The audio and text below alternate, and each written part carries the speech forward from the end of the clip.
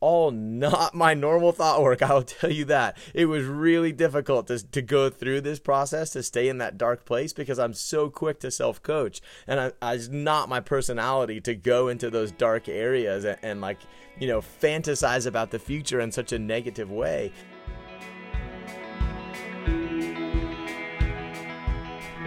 Welcome to The Steadfast Life from Jake and Whit over at steadfastlifecoaching.com. Whit and I love sports, adventure, coaching, faith, growth, and above all, that fascinating space where all five come together. Let's see what that space has to offer us today. Hello, friends, and welcome to the podcast.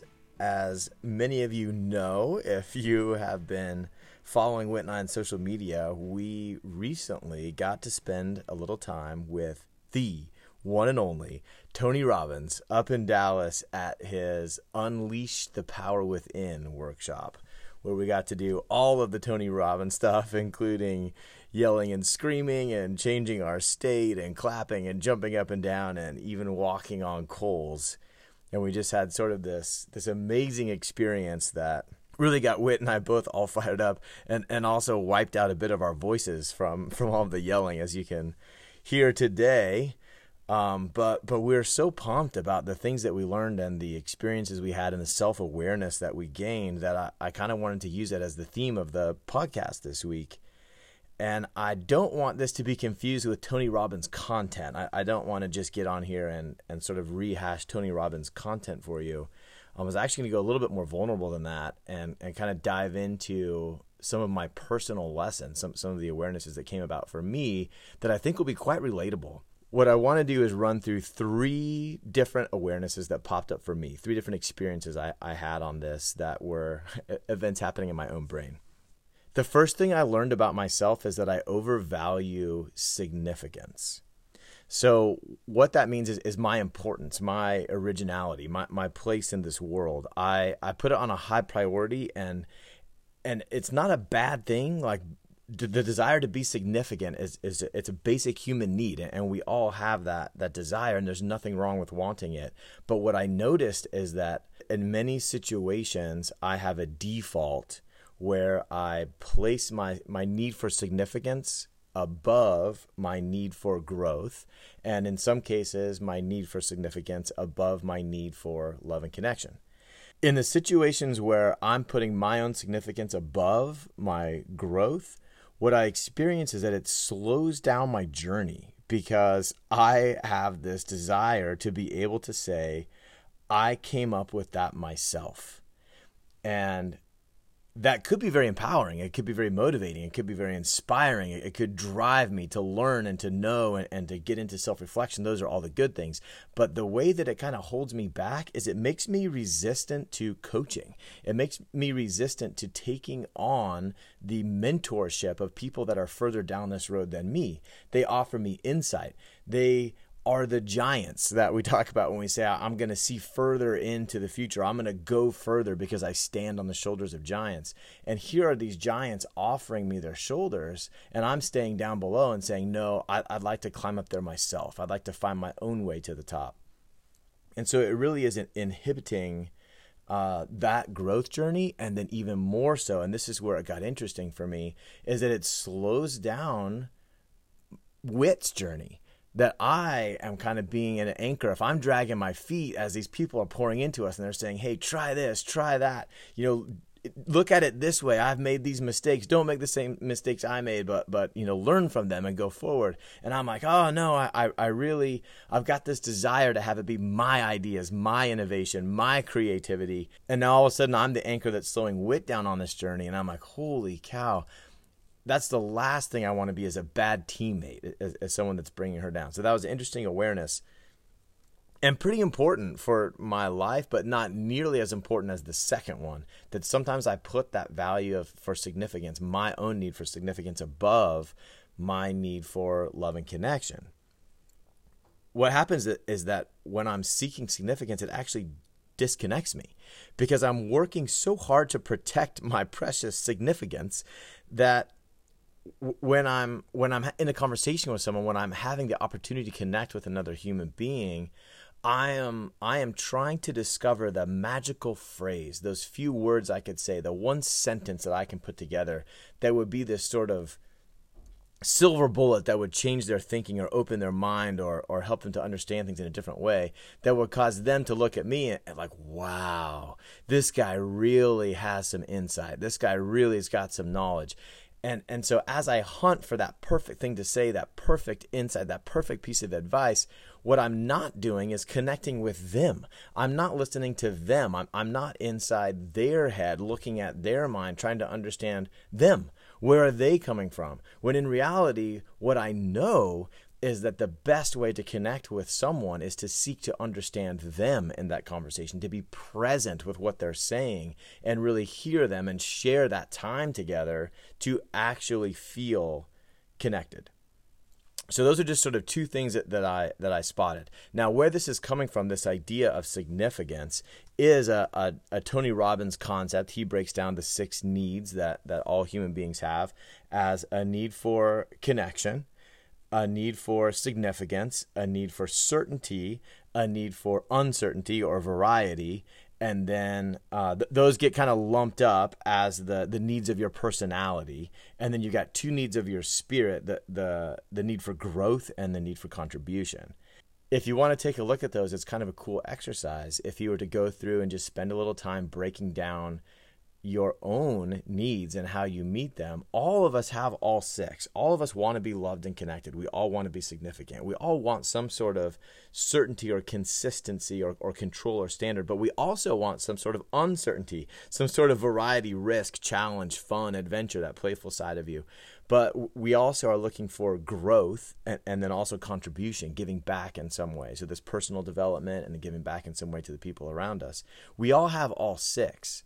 What's interesting is the order, because if you look at the order with which you're attacking these, it starts to show, okay, well, if I'm prioritizing this one, what's it preventing me from in the other? So when this podcast is over and you get some time, I really recommend just writing those 6 down and checking for yourself, what order do you have these things in? The second thing I learned, a bit more positive, is that I'm actually really good at fulfillment. I do recognize fulfillment as a choice and I choose it. And this choice is really clear for me because I have seen wealthy people who are sad and wealthy people who are happy, wealthy people who are unfulfilled and wealthy people who are fulfilled. I've seen people who are poor that are fulfilled, and I've seen people who are poor that are unfulfilled. I've seen athletes who are successful that are fulfilled and athletes who are successful that are unfulfilled. And so as you break down all these pieces and you're like, wow, in varying degrees of success and failure, in varying areas of life, all these different categories where we tend to put our own judgment on what's good and what's bad, what would be better, what would be worse, you can see that there are people who are fulfilled and unfulfilled in every single category. Luckily, I have an engineering mind that likes to look at the data and evaluate based on that, and I can see, well, then definitely I can take out success or failure in any of these areas as the catalyst for fulfillment. So when I put these things in perspective, I recognize that fulfillment is a choice. It's a decision. That I am going to experience things like frustration or worry or guilt or shame, but all of these are suffering. These are feelings that don't go with my fulfillment. And so when I notice these, I can actually make choices about what I will tolerate, what I will accept in my life. It's a little different when I think about emotions like anger, anxiety, and grief. These are sort of emotions that I would say are more a natural part of life. They're not the indulgent emotions like frustration, worry, guilt, shame. And so those are not what I'm talking about right here. So just in terms of this context, I really am specifically talking about emotions that just sort of cause suffering. They're a little bit indulgent. They offer you some relief from your responsibility or an opportunity to beat yourself down for a decision that you didn't like, and some sort of strange way to offer you significance, oddly enough, or to offer you this idea that like, no, I will not make that mistake again because I hate myself for it. Those sort of emotions that tend to come up, those are optional, and those are the enemy of fulfillment. I've noticed in myself I can really foster this feeling that I like to rebel against feeling bummed out when my circumstances seem to dictate it based on a general cultural view. It's almost like I wear it like a badge of honor. I feel this sense of pride when things go wrong, but I choose to feel fulfilled anyway. And people sort of like attack it, and they're like, you're not allowed to do that. You're obligated. Come on, man. Look at how bad your circumstances are. And I'm like, no, I refuse. Like, I actually feel good. I'm okay. I feel fulfilled even in this moment, and sort of recognizing that really is a choice. And so that plays nicely into the work that Whit and I do, because sometimes we'll hear a client come up with an intense story of really like these circumstances, and it's very easy to see them as negative, to see them as this story of circumstances that really do want to beat you down. And it's almost like you can hear in their voice that they're saying, listen to all these things that are going wrong. Wouldn't you say I have the right to be upset? Wouldn't you say I have the right to be angry? Wouldn't you say I have the right to feel guilty? And yeah, maybe you do have the right, but it's an interesting awareness that your rights are not going to bring you fulfillment. So if you're looking for the right to be upset, then you're going to find a way to be upset. If you're looking for the right to be frustrated, you're going to find a way to be frustrated, almost as if we're presenting this like positive thinking, and the client is looking for their right to not feel good. And it's just a super interesting awareness, and something that you want to check in yourself, that I often check in with myself. Am I seeking justification to be a victim, or am I choosing to feel fulfilled? Tony Robbins has a 90-second rule. He says that once he notices that he's suffering, so those indulgent emotions, once he notices, he's got 90 seconds to figure out why and release himself from being obligated to that emotion because of the circumstance.